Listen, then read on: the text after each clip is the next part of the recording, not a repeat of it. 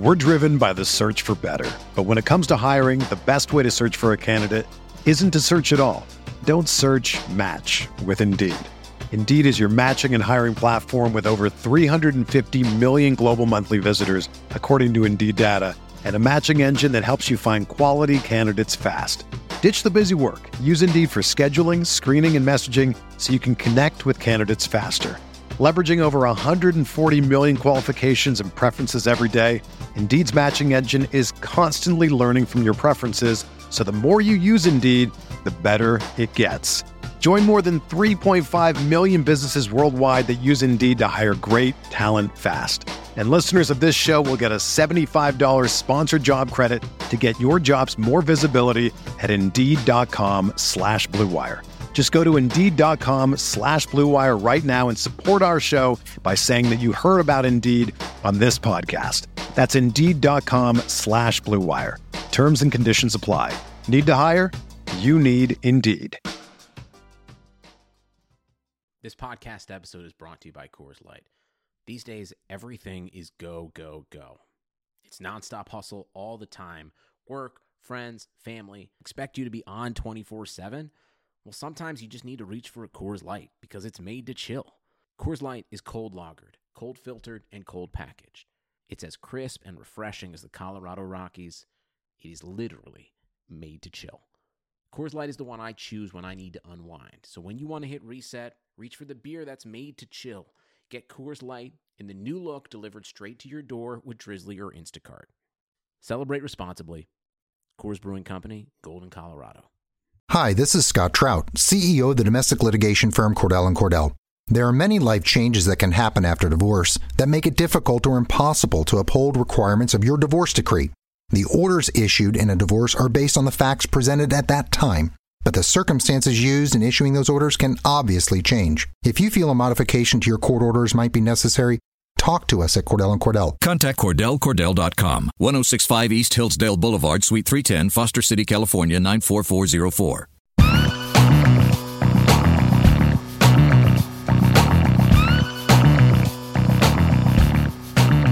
Hello everyone and welcome to the July 9th, 2018 edition of the Fantasy Football Report, a RotoViz radio news show covering the serious and mocking the ridiculous NFL news of the last week, brought to you by the FFPC.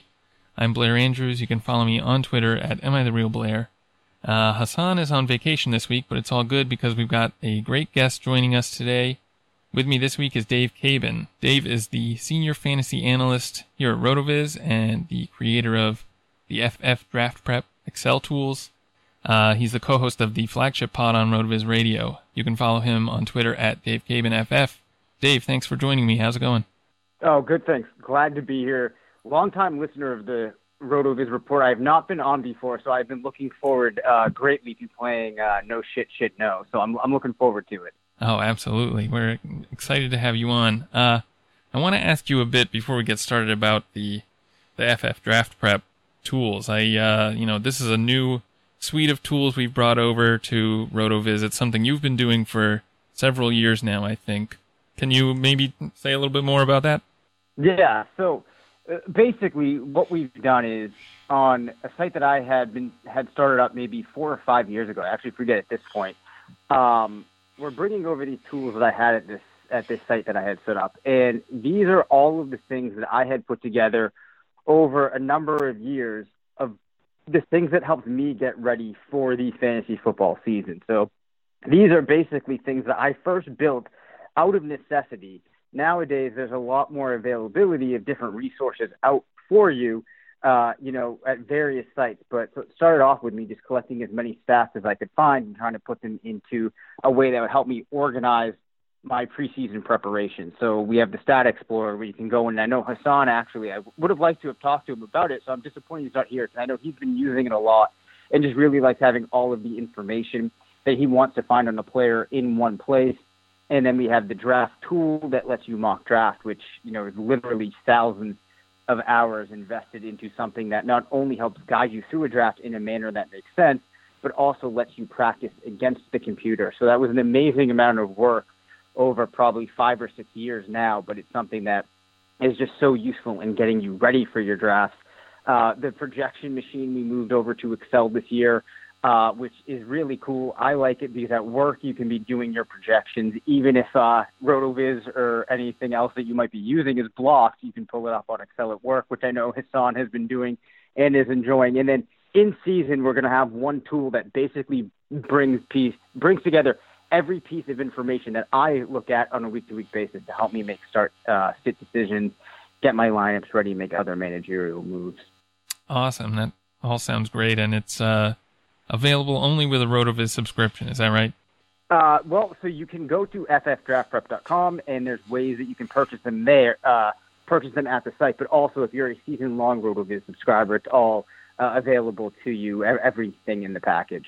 So you can go to ffdraftprep.com and purchase them there. Or if you're a RotoViz subscriber, you will have all of those tools right in on the site under the FF Draft Prep tab up at the top of the menu. Very cool. Yeah, you definitely want to be sure to check all that out. Dave is an Excel whiz, so make sure to avail yourself of those tools because they're awesome. Yes, and actually Blair was instrumental in finding some of the little tiny details that I missed, so I have to thank you for that. Oh, yeah, of course. The first item we want to discuss is probably the biggest news item that's come up over the last week. The NFL has suspended Aaron Jones 2 games for violating the league's substance abuse policy. This is following Jones pleading no contest to a marijuana-related traffic charge in March, and it's actually the second time that he's had sort of legal issues like this after being arrested on suspicion of DWI while at UTEP. So, Dave, how do you think this news will affect the other Green Bay running backs' redraft value, and what do you think it does to Jones in dynasty formats? Well, I think that for starters, if you look at the other backs on Green Bay, they're clearly going to be helped out by this. Whether or not they should be, the idea that you're going to miss those first 2 games with Jones and Williams and Montgomery will get the first crack at things is clearly going to raise up their stock in redraft, which I actually like. I think that last year there was a tremendous difference in performance between Jones and the other backs on the team when they were given chances, and we saw all 3 of them do pretty well, but there was a difference between Jones when he had his crack at it. So I think that he's going to be at the first 2 games. Williams is probably going to get the first shot at it, but at some point when Jones gets back, he's going to get into the mix and will prove why he is the best of the 3 backs and have a profile that allows him to be useful to the team in all situations. So from a dynasty perspective, I think it actually might give a little bit of hit to Jones' value in the short term, but it presents a good buying opportunity because if you do believe that he is the best back of the 3, and this is something that might depress his value a little bit before if he gets back in, and we know if a running back can insert himself into and get the majority of that offense, he's going to be a great player to have. So I think that overall for Jones owners and those looking to acquire him, this is a good thing. Yeah, that's a good point. I mean, when Jones played last year, he looked really good, like you said, and then after he got injured and they went to Williams, he also was fine. Once Jones was healthy, it was like they didn't want to go back to him. So from that perspective, this kind of has me worried that, the Packers will get what they need from Williams, and Jones will he'll either be slowly brought back in or he'll be kind of already starting from behind. He's someone that I was hoping would win the starting job this season. So this is kind of puts him at a disadvantage right out of the gate. I guess that is my main concern. And then the other thing is Charlie Kleinhexel has shown that these sorts of suspensions tend to sort of, I don't want to say recur, but it's kind of like players who tend to deal with these issues have them, seem to have them kind of ongoing. So there's sort of concerns on both levels from the way I'm looking at it. But I don't know what you think of that. Yeah, no, I mean, I definitely think there's something to that. And Charlie has demonstrated that, if you have a player that has some type of violation, the propensity for that player to have another is much higher than, a player that doesn't have any infractions or whatever you want to call them popping up at another point in their career. But I mean, you did, just to kind of take back to talking about their on-field performance. Normally, I don't look at yards per carry, but in the case of the Packers last year, Jones averaged 5.5 yards per carry to Williams' 3.6. Now, there's enough carries in that sample to kind of draw some conclusions, So, though there might be concerns, like, even if you're worried about, future transgressions, let's call them, I do think there's enough of a talent disparity that I'm able to get over it. Now, granted, that was one season, but if you go back and you look at their college profiles, Jones was so involved in his collegiate passing game. I think he was around like a running back target share of like 90%. And just the profiles just don't really match up for me. I think he's the far superior player. So, when I consider all of the potential risks with Jones, I still think I'd be buying him. Yeah, I agree with you on him probably being the more talented player. Just looking at their ADPs, I mean, there probably hasn't been enough time for really any major shifts to happen and be that noticeable. Right. But Ty Montgomery has been pretty much by far the cheapest of these backs. Is he any more interesting to you after this news? I don't think for me it really changes my perspective on Montgomery. I think that if he's going to be a player that you're going to want on your team this year, it's going to have to come from him getting back in and more involved as a receiver, just because now the team has those two backs that have both shown that they can play the position, they can perform for the team. And I don't think that, though Montgomery has performed well, he hasn't really shown anything that these two players can't provide. And if the team is going to need another player to contribute at wide receiver, maybe it could be Montgomery, although I think they have a lot of talent there as well. So I think the odds of Montgomery finding his niche this year are lower. So my perspective on him hasn't really changed. I mean, if I'm at the very end of a draft and he's around, sure, I'll take a dart. But he's not one of those players where I think, absent of a major injury to one of their receivers being Cobb or Adams, I don't think I'm going to be really reassessing my outlook on him for 2018. Could things break his way? Sure. But I think if you look at the overwhelming range of outcomes, there's very few for him that make him a week-to-week startable player. And I don't think the upside is really there like it might be with some other players that you would be taking later in the draft. Yeah, that's a good point. Let's move on to the second news item. Another suspended running back, the Colts' Robert Turbin, has been suspended 4 games for violating the league's policy on PEDs. It's unclear what role Turbin was going to have anyway, or will have in the Colts offense, but I wonder whether this news changes anything about how you were valuing the Colts backfield at all. No, it doesn't. Turbin, I don't think I was really expecting to factor into this offense. I mean, if you look at his career, he's currently 29. He's only had one real blip, which came in 2016. He had a stretch where he put together 6 touchdowns and for a couple of weeks became useful. But I am not overly enthused about this Colts offense.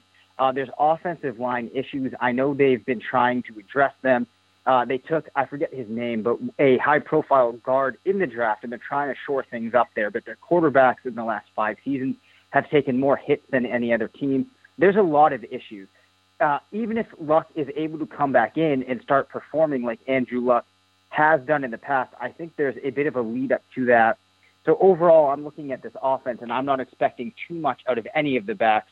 And at 29, I don't think it was going to be Turbin. So you're left really with Mack and Hines. I know some people have been talking about Wilkins. I look at his collegiate profile. I don't think he did anything playing at Fordham. No, that wasn't. Where did Wilkins play? Do you know? I forget off the top of my head. It's not Fordham, but all right, it's not Fordham. I'm thinking of Chase Edmonds. There. Yeah, but it was another small. It was a smaller, less-known school, and he didn't do enough to really make me, think about him the way that some people are. I think people are hoping that one of these backs can emerge, but if somebody does, it's going to be Mack or Hines.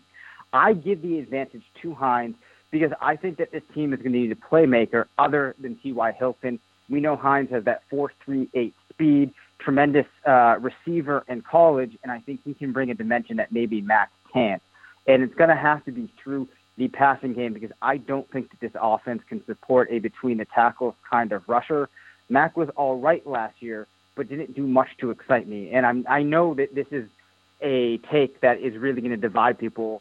Hassan really likes Marlon Mack. I'm more on the Hines side. Where do you stand? Yeah, I'm on the Hines side as well. He's probably my highest owned player in best ball leagues at the moment. Nice. Yeah. Yeah, I agree with you completely on Robert Turbin. I think this question is kind of a way to talk about this backfield, which has a lot of uncertainties, which can kind of open up some value in drafts. Like if you can get if you can get Hines in the double-digit rounds, 11th, 12th, 13th even, that's, I think, could potentially be a really good value. It seems like he probably has that pass-catching role locked up in Indianapolis, and that's obviously a much more valuable role if Luck can come back and kind of be the Luck we remember. But even without him, I think that role probably has value, because without Luck, they're going to be playing from behind a lot and needing to pass a lot. So, yeah, I'm definitely on board with Hines. Yeah, I mean, for me, what it really comes down to is if there is a player that has the upside on that team, I think it's got to be Hines. You're still getting him in some drafts 30 picks later than you would get Mac. So if you want to try to get some portion of that offense and play the variability that Luck hits and is the Andrew Luck of the past, I think Hines is probably the best way to do it, given the only receiver that I'm really excited about naturally would be Hilton. I suppose you could take Chester Rogers way later on, but if we're talking about a pick that's actually going to cost you in a draft, Hines is probably the most prudent one to do it with. Yeah. Do you see Jack Doyle having an impact in this offense, or it's kind of crowded now with Ebron in there? I think it is somewhat crowded. I think that Ebron and Doyle both will possess the ability in a given week to finish as a starter at the position, but I think it's going to be hard this season to really bank on either of them on a week-to-week basis. And they're basically going to become touchdown plays like many tight ends. If Luck is playing well and the offense can perform decently enough, then they might have, some usage week to week playing for that touchdown. But I'm not overly excited about either. So I'm probably going to be going elsewhere for my tight end production this season. Perhaps if one of them appears on the waiver, I'll take a flyer, in the midpoint of the season, hoping that something will break in their favor. But I'm not really investing heavily in either. Yeah, I agree with that. I think Jack Doyle had probably one of the lowest ADOTs for tight ends last year. I don't have the numbers in front of me. Oh, it was ridiculous. I'm going to tell you what it was, and we're actually going to wait for this because it's so low that it's insane. So he had, let me see. So he 4.9 air yards per target. Yeah, so there you go. That is very, very low. And then also just he did manage, though, 4.2 yards after the catch, which was 20th among tight ends. So, yeah, I mean, not a lot of deep shots going his way. Of course, when you're playing with Jacoby Brissett as opposed to Andrew Luck, that's likely to happen. Right. Yeah, so I'm hopeful, of course, that Hines will take a lot more of those short targets. So I can't be betting on Hines and Doyle. So you're out, Doyle. Right. I mean, to put things in perspective, so 92 of Doyle's targets, which, let's see, he had 103 targets. 92 of those came from 10 yards or less. Wow. So, if Luck can start getting him more in that 11 to 20 range, which is probably where you're more commonly seeing a higher distribution of tight end targets go, that would open up an opportunity for Hines. Because to me, it shows that they were using him to fill a void that perhaps if the offense can function a little bit differently, you wouldn't prefer to be using him in that range all of the time. Right. Yeah, makes a lot of sense.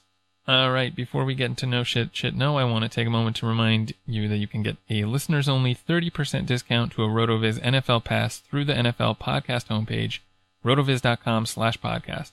Your subscription gives you unlimited access to all our premium NFL content and Dave's FF Draft Prep tools, and it supports the pod.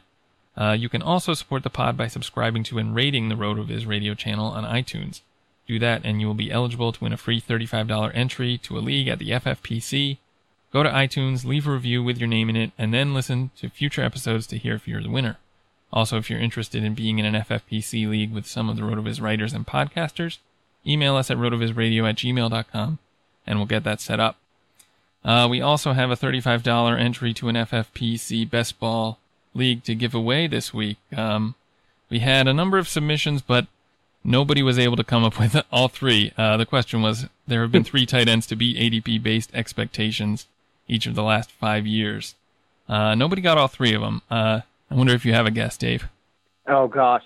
I actually I struggled with this, even using all of my resources, to come up with all three when Hassan mentioned it to me. So I did some quick research, but I'm going to be honest, I could not come up with anybody doing 5 to 10 minutes of quick research. So I'm really curious as to who they were. All right. Well, we got one person who got 2 out of 3 right. So congratulations to @MatthewP_ARMSTR3. He tweeted in his answer. He guessed Delanie Walker, Zach Ertz, and Travis Kelce. And Walker and Ertz are both correct, but Kelce missed 1 year. The third name we were looking for was actually, yep. You think you know? No. I'm just now upset that I did not get Delanie Walker. That actually, it pains me because I've loved Walker and I've been a proponent of him for years now. So I'm disappointed in myself, but let's hear the third. The third is Antonio Gates. Oh! Yep. Oh, wow. Wow, that's amazing. Yeah, that was pretty crazy to hear, or to find out, but it makes sense when you think about it. The really interesting thing is that Ertz has actually beaten expectations every single year he's been in the league. Like 2013 was his rookie season, so he's done it. He's never failed to beat expectations. That's amazing. Wow. That is absolutely wild. I can't believe that. Especially because when you consider, last season and the season before that, people were, he was a name that people were actually considering. So it's kind of a testament to the production that he's provided that he's been able to beat that. I'm looking right now. I think last season his positional ADP was 7, which he crushed, finishing in points per game rank as third. So, that's impressive stuff. And I think that Ertz, even this year, probably still has the potential of maybe beating it again. I think he could finish things break his way as the top tight end. How about you? Yeah, he's the tight end 3 right now, and, it's a fragile position anyway. We've already seen Gronk miss large parts of the season. Definitely, I think maybe through the beginning of the season, for sure, he was the tight end 1 last year, so certainly a possibility for him to beat expectations again. Cool. So wait, what was the name of our winner? I might have talked over it, so I want to make sure they get to hear. The name of our winner, I just have his Twitter handle, @MatthewP Armstrong, I'm guessing, ARMSTR3. So if that's you, then email rotovizradio@gmail.com, and we'll make sure you get your free $35 FFPC entry. I'll probably tweet at you, too, to make sure you get it. So yeah, congratulations. Now let's get into No Shit, Shit No. First item up, Terry McCormick of Titans Insider suggests Derrick Henry will lead the team in carries this season. I'm going to go with a no shit on that. Yes, they bring in Lewis, but I think it's pretty clear that the point of bringing in Lewis is to have a different dimension in that running game. Lewis, he is a really good between-the-tackles runner, but they have Henry for that role. We know that Lewis is going to get his in-the-air game, and it just wouldn't make sense if you're going to have a split between these backs, which I think would be useful for the team. You're not going to have Lewis taking the majority of the rushing attempts. Overall body of work, perhaps Lewis out-touches him, but again, you're going to have a distribution of that in the air and on the ground. So no shit, Henry's going to lead the team in attempts. Yeah. Would you still prefer Henry like in PPR leagues or not? I actually, in PPR leagues, think that I'm preferring Lewis because I feel like with Henry, and I go back to this point a lot, you really need the touchdowns to emerge. And perhaps they start getting down the red zone. Lewis takes away some of those looks because they want to have a back that it's not clear if he's going to run or get involved in the passing game there. And in PPR especially, we know that targets are more valuable than attempts. So we're expecting a somewhat similar distribution in overall work. Lewis is going to have the higher involvement in the passing game. So I think that overall I have to give the edge to Lewis. Cardinals coach Steve Wilks views rookie Chase Edmonds as a potential every down backup. I'm going to go shit no. 5'9", 205. It's one of those things that's nice to say in theory, but it's another player. You look at the college career, he didn't do enough, or nothing really stands out that makes me say, wow, this guy looks like he could carry that load in the NFL. Being an every down back, a player that the team can rely on, takes a very tremendous skill set, especially at that size. There's a reason we only see a handful of players that can do it, and I highly doubt that he is one of those players that can. Malcolm Mitchell is expected to see more snaps in the slot in Julian Edelman's absence. I am going to go here with shit no.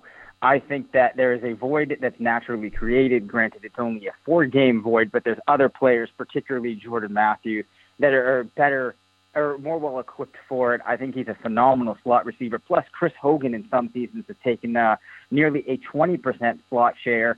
There's also, if Braxton Berrios sneaks his way in, he could fill that void. I think there's a lot of people on this team that can do it.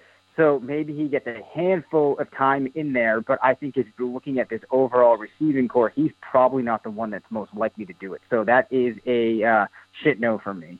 There's also a sneaky wide receiver on the bottom of their depth chart, Riley McCarron. Have you heard of him?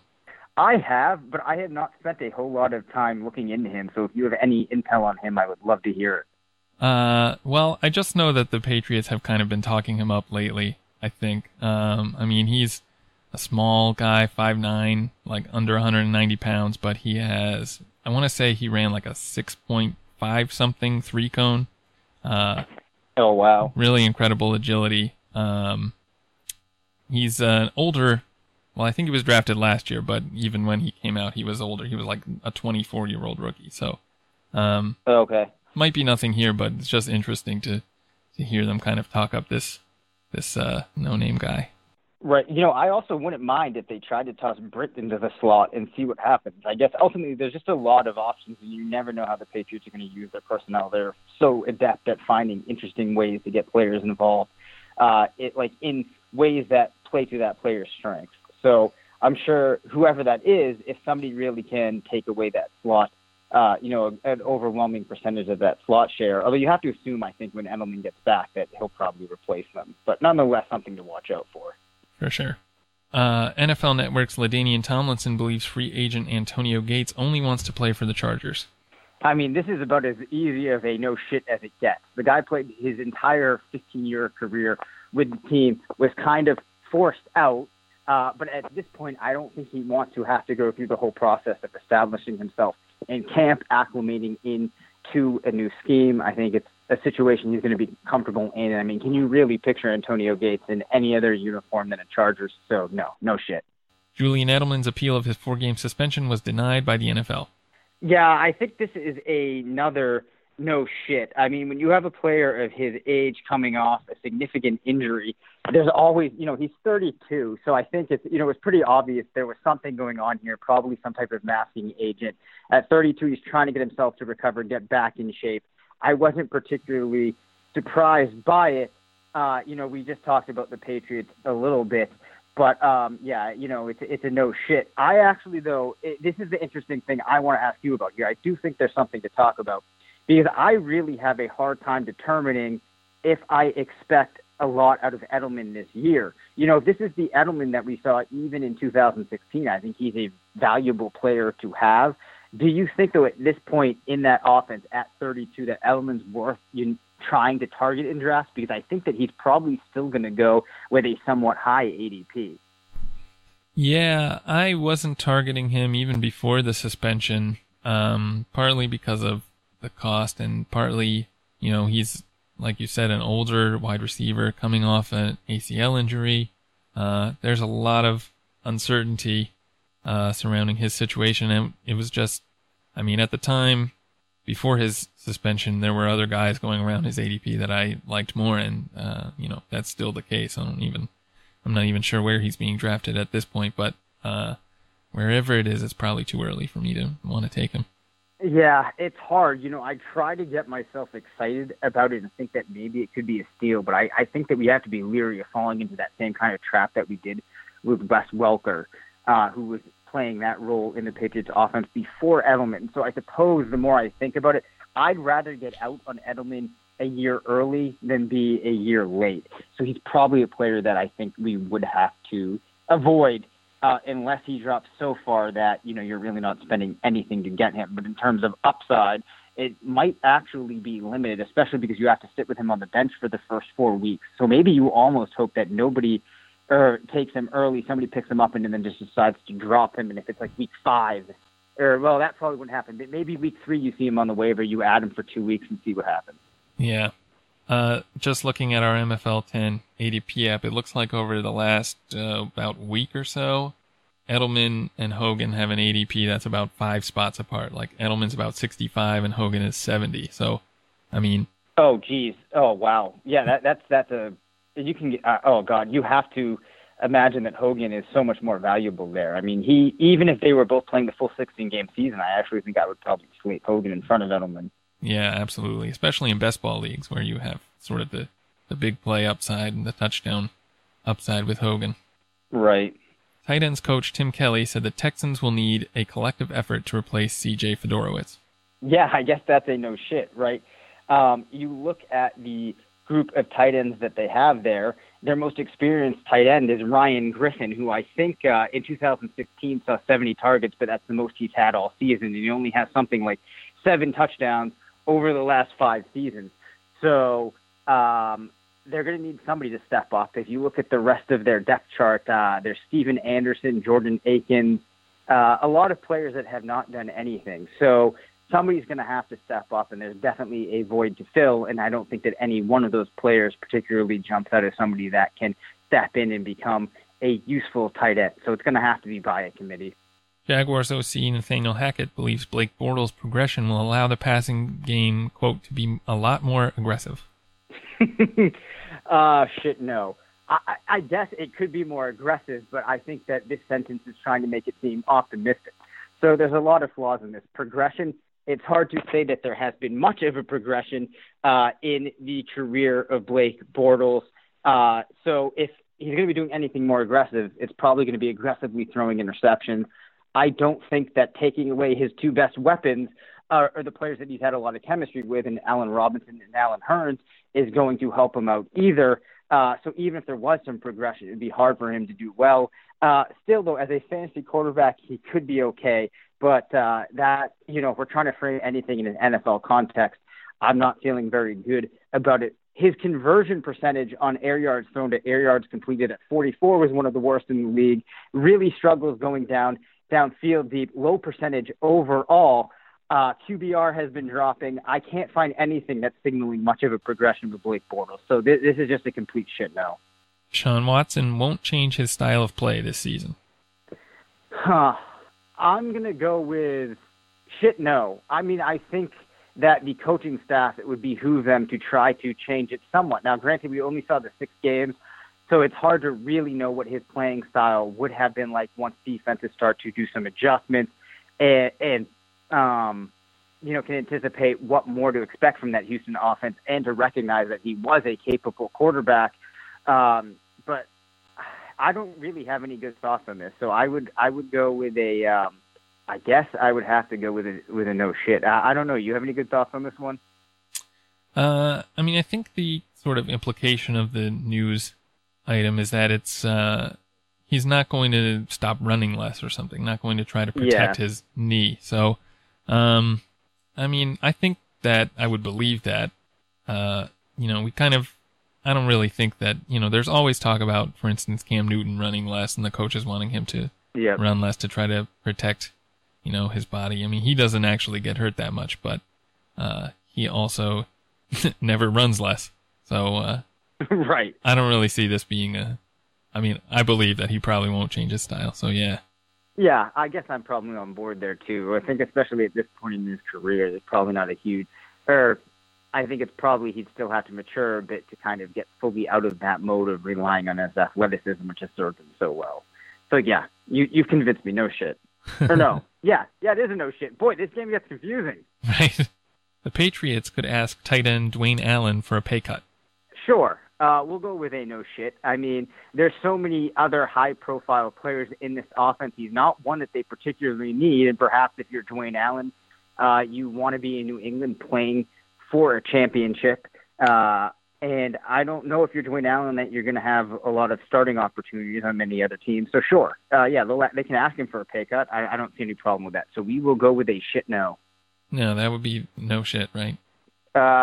Oh, right. No shit. Yes. No, see, I'm telling you, I'm tripping myself up.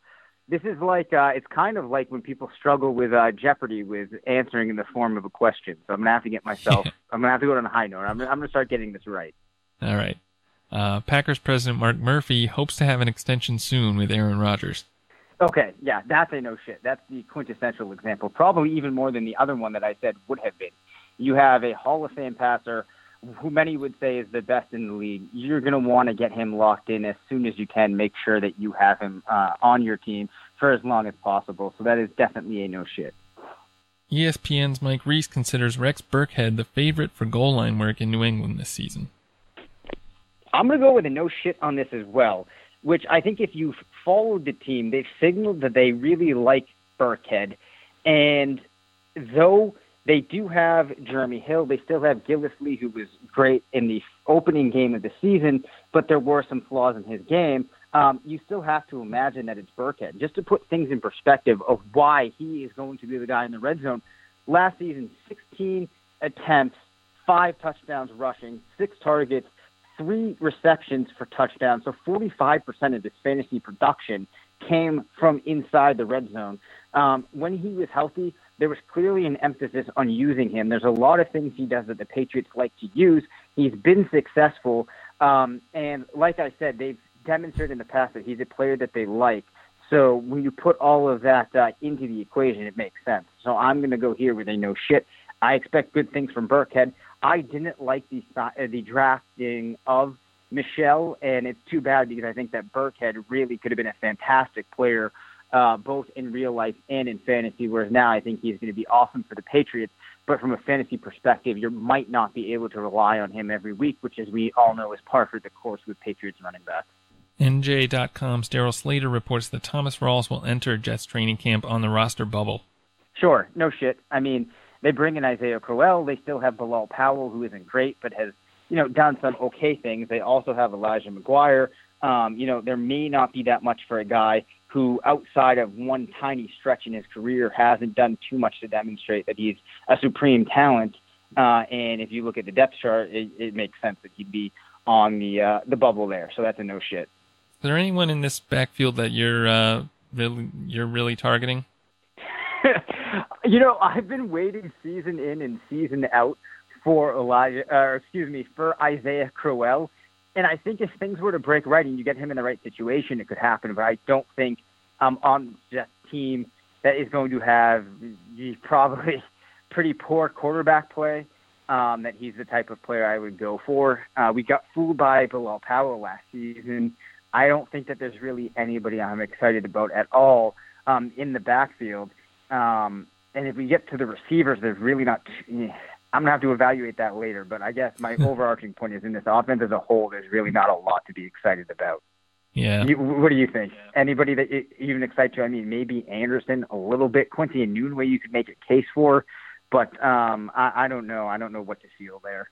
Yeah, I like Anderson. I've been taking him quite a bit, and Enunwa is just, so cheap. He's like, it's no problem to add him at the end of a best ball draft. And, kind of the same with Elijah McGuire. Just reports have come out that he's going to be the main pass-catching back, so that interests me at his cost. It's like, he has the upside if he can win that job, I think. And if he doesn't, you don't really lose much. So I'm more than willing to take a few shots on him here and there. All right, that's fair. Bill Voth of Panthers' official website compares the offseason addition of C.J. Anderson to the team's signing of Stephen Davis in 2003. I got to be honest, I in 2003 was not paying enough attention to that signing and how it correlates with this one to be able to go either way on that, but I will answer by saying this. I do expect that C.J. Anderson will have a decent level of production and could be a guy that you can throw into a flex spot every once in a while. And I actually don't think that's going to be at the detriment of Christian McCaffrey, because McCaffrey is going to be one of those guys. Most of his production is going to come through targets, which is fine. There's not anybody that is really going to be able to usurp that role from him, and I expect him to be around 100 targets. So I think both of those guys are players that you should be fine having on your team. And though McCaffrey's still going to be drafted high, I'm okay with it because I do think that he's going to have enough opportunity in the passing game to return your value on where you're going to have to draft him. I don't know if you have any opinion on the Steven Anderson corollary there. Well, yeah, it's kind of a weird report to go back so far that nobody can remember. But In 2003, Stephen Davis's first year with Carolina, he had 318 carries for 1,400 yards. So, if you're taking that literally, that's kind of the production I guess he's expecting from C.J. Anderson. I don't know. Oh, okay.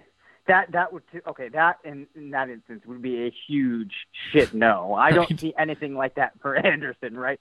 I mean, that would be a monster season for Anderson. Yeah, that would be better than he's ever done, I think, right? Yeah, it would. In fact, actually, if we take a quick look here, so C.J. Anderson, his highest total in yardage is, interestingly enough, going back from 2013, his highest yardage actually came last year with 946. Highest touchdowns in his career came in 2014 with 5. So, it's actually interesting as you look at that with Anderson. He's one of those guys who I feel like would have put together a better season than that at some point. It's just been like sporadic production here and there in a couple of big games. Last season, he had 28 in Week 17, and he had that huge game in the second game of the season against the Cowboys. But yeah, Anderson, I mean, that even in a true bell cow role, I don't see him getting to 1,400 yards. Yeah. ESPN's Mike Reese expects Jordan Matthews to emerge in some form during Julian Edelman's 4-game suspension. I'm going to go with a no shit here. I think that Matthews is designed to be a slot receiver. We've seen in his time with the Eagles he can do it well. I actually think he's a talented player. You have to write off last season completely for him, but you put him in an offense like New England, you give him a chance. I actually expect that he will perform well. Now, when we say emerge, I think, in my mind, what I'm expecting from emerging is just getting back to the point of being a relevant option for fantasy football. I don't expect him to be a top 25 player or anything like that, but I do think that he will assert himself as a player that the team can use and will have some fantasy value throughout the season. But, I don't think he's going to be a dynamite option. Do you agree with that? Do you think that he is going to be able to be like an actual week-to-week fantasy option? I think it's possible. I think at his current ADP, I'm willing to take that risk for sure. He's someone I've liked since he was a prospect, and, a lot of people have kind of soured on him, but I'm still a true believer in some sense. So, yeah, I really want to see him emerge and become fantasy relevant. And I probably agree top 25 isn't very realistic.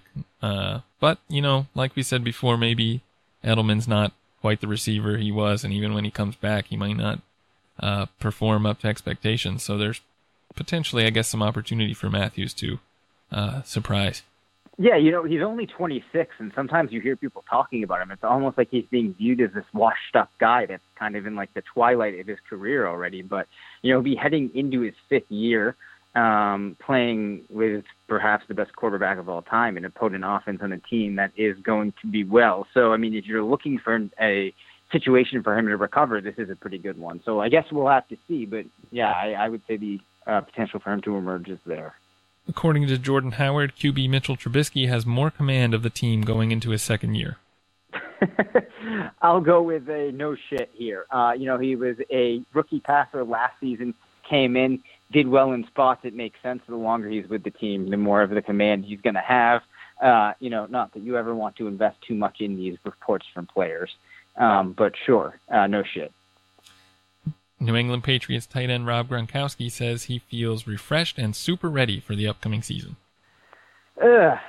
I guess I'll go with a no shit as well. When you've been not going to a whole lot of activities and you've just been living the Gronk life, perhaps that's possible. I think it's one of those things you expect a player to say. Whether or not that means that Gronk will be able to weather the whole season is a whole different story, but I'll give him that.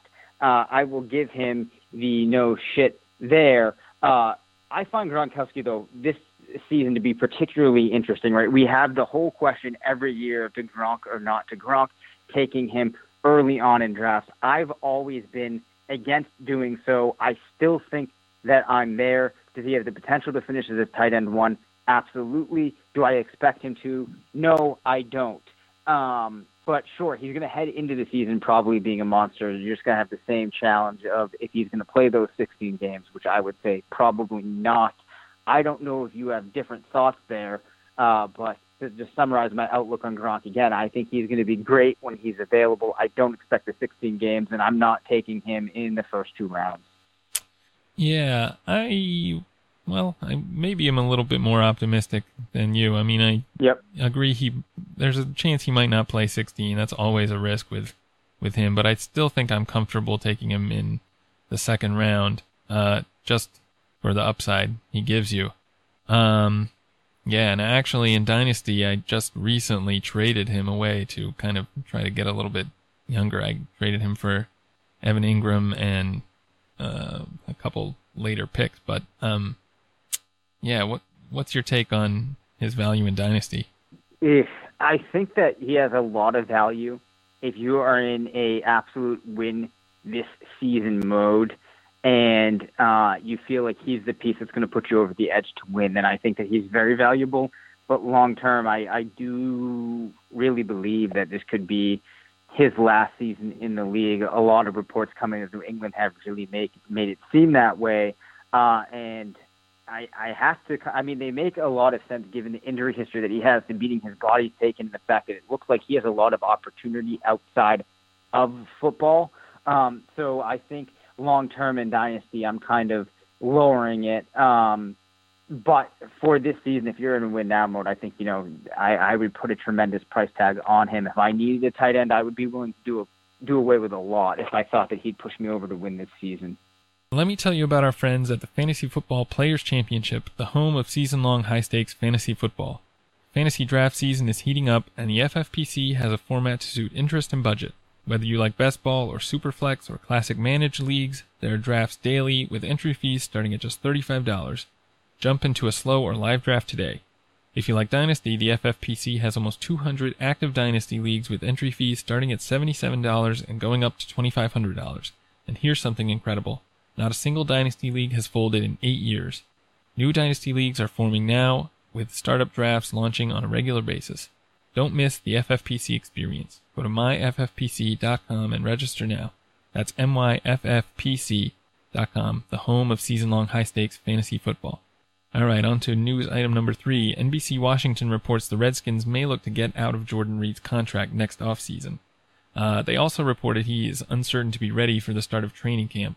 So, Dave, given Reed's injury history and this somewhat worrisome report, do you expect Reed to be able to return value at his current redraft ADP? This is another tough one. These tight ends, man, it's hard. I am actually going to have to say that, no, I don't expect him to return value on his current ADP, and that's the ADP that I looked at him before we got on for the show, had him right on the cusp of being a starting tight end. And for me, if there's a player that there's health concerns heading into the season, I try to avoid them. I think that lots of times, and there's been some things that I have read in the past, that if a player has injuries that are nagging them during training camp, they have a higher propensity of being injured in season. I would have to do some testing on that.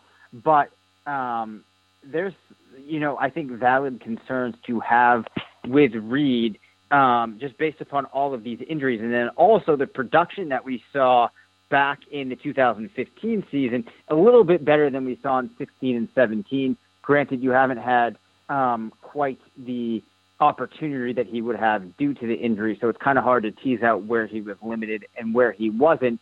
But to make a long story short, I think that the odds are higher that he doesn't return value than he does. That's interesting. Yeah. It looks like his current ADP right at the end of the 8th round, I'm seeing. Yep. Yeah, when he's healthy, he's obviously one of the top tight ends, I think, in the league. And playing with Alex Smith at quarterback probably doesn't hurt him that much. Smith has been, known to target tight ends, a lot. Part of that is because he had Travis Kelce, but I think, having Jordan Reed doesn't really change that much for him. He's still got a really talented tight end to throw to if he's healthy. So, there's some upside at his current ADP that I probably want to try to get some of if I can without paying too much. But like you said, there are a lot of risks too, so it's a tricky situation. Right, yeah. I guess it kind of depends really on what you're looking for. Because, right, if I'm taking Reed, I'm probably not too concerned with what the odds are. Like you said, I'm probably chasing what could be versus trying to get what could be the most accurate outcome. Or, you know, let me say that differently. So I'd be chasing the upside as opposed to trying to get a guy that I want to be conservative and I feel like I know where he's likely going to land, which sometimes you want to do that on a team. But yeah, I mean, there's certainly upside for Reed. So it really depends on what you're looking at or what you're looking to get out of that pick. Yeah, that's a good point. I guess I answered a slightly different question than I asked. So it's possible, I guess, to expect Reed not to return value, but still to want to draft him just for the upside. Right. What are your thoughts on him in Dynasty? I mean, we talked about Gronk has kind of the same issues. Do you think of them about the same? Reed probably is. I mean, Reed is obviously much cheaper in Dynasty, but is he worth buying, or are you trying to get rid of him where you own him? I think if I owned him, I would be holding on to him with the hopes that maybe early on you can get a couple of games out of him and then try to move him. If I can't move him right now, I think I'd probably be okay holding on to him because unlike Gronk, I think that he still has maybe 2-3 years he could hang around, whereas with Gronk it seems like the retirement is imminent. But I don't know if Reed is one of those guys that I would really pay much to go out and get. I might actually try to sandwich him into a deal with a more high-profile player and get him as an add-on.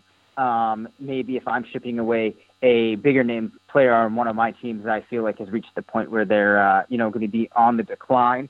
So it's interesting. It's kind of the flip of Gronk. I value Reed less in the short term and maybe value him a little bit more in the long term, but that value has dropped significantly to where it would have been a couple of years ago. Yep. All right, item number 4. ESPN.com's Jeremy Fowler expects Juju Smith-Schuster to receive at least 100 targets this season. So last year, Smith-Schuster had 79 targets in 14 games during the regular season. So, Dave, do you think 100 targets is realistically within reach for Juju this season? So with Juju, it's kind of a tough one here. I actually am not convinced that he's necessarily going to get to those 100 targets. We have to remember that Antonio Brown is going to get his. Le'Veon Bell is going to see a lot of targets. And if you go back on the team's wide receiver 2, the last time that the wide receiver 2 went over 100 targets was Emmanuel Sanders with 112 in 2013. Since then, we have seen 92 from Martavis Bryant in 2015. Last season, he only had 84. Believe it or not, in 2016, the team's wide receiver 2 was Eli Rogers with 11% of targets, seeing 66. Now, some of these numbers are a little bit warped because the wide receiver 2 for the team did not play a full season, and they missed a couple of games. But Smith-Schuster last season was at 79 through the fantasy season. So if you're doing the numbers out there for him to get to 100, he's going to need to see a pretty substantial increase, and I'm not sure that it can happen. So I would actually set like the high end of Schuster's range, probably somewhere around like 105 to 110 targets. So I'm not convinced that he gets to that 100.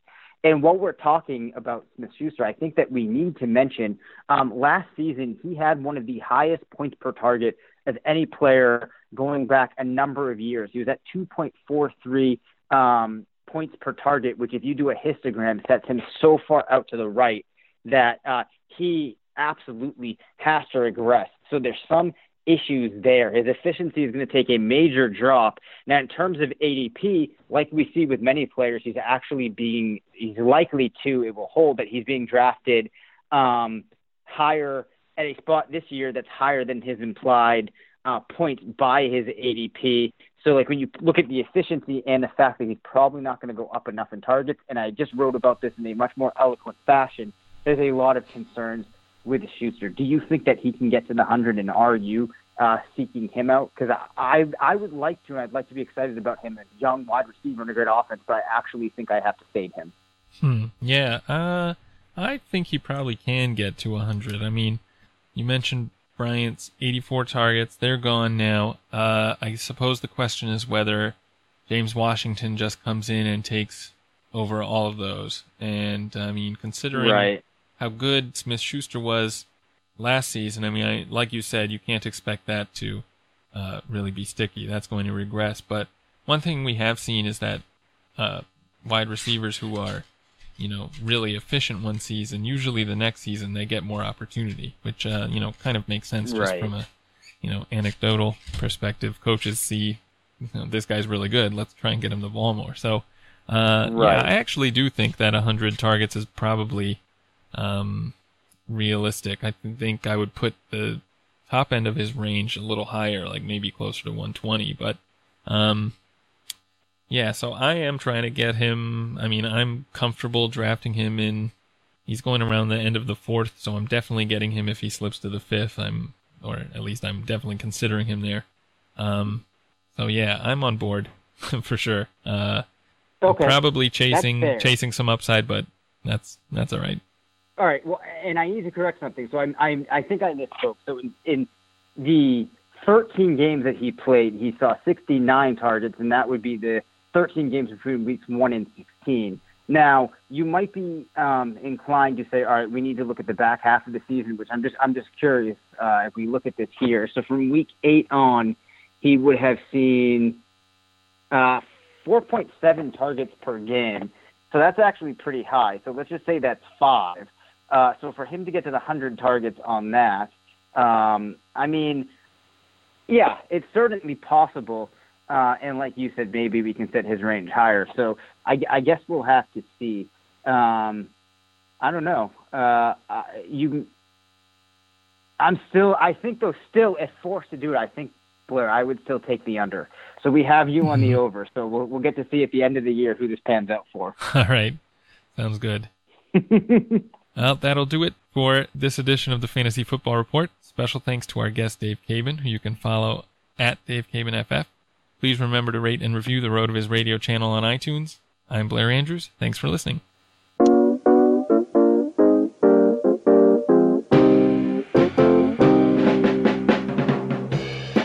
Thank you for listening to the Fantasy Football Report. Please rate and review the RotoViz radio podcast channel on iTunes or your favorite podcast app. Contact us via email, rotovizradio@gmail.com, and follow us on Twitter @rotovizradio. And remember, you can always support the pod by subscribing to RotoViz at a 30% discount through the RotoViz radio homepage, rotoviz.com/podcast.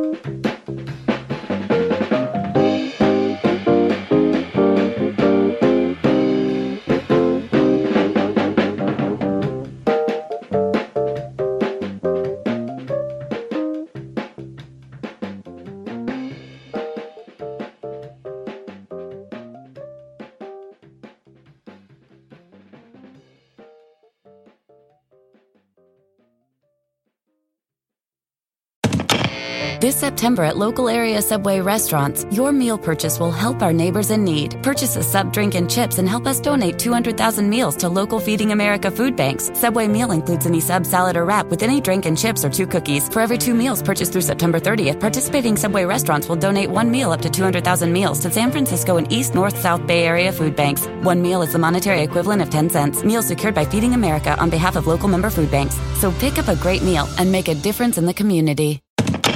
This September at local area Subway restaurants, your meal purchase will help our neighbors in need. Purchase a sub, drink, and chips and help us donate 200,000 meals to local Feeding America food banks. Subway meal includes any sub, salad, or wrap with any drink and chips or 2 cookies. For every 2 meals purchased through September 30th, participating Subway restaurants will donate 1 meal up to 200,000 meals to San Francisco and East, North, South Bay Area food banks. 1 meal is the monetary equivalent of 10 cents. Meals secured by Feeding America on behalf of local member food banks. So pick up a great meal and make a difference in the community.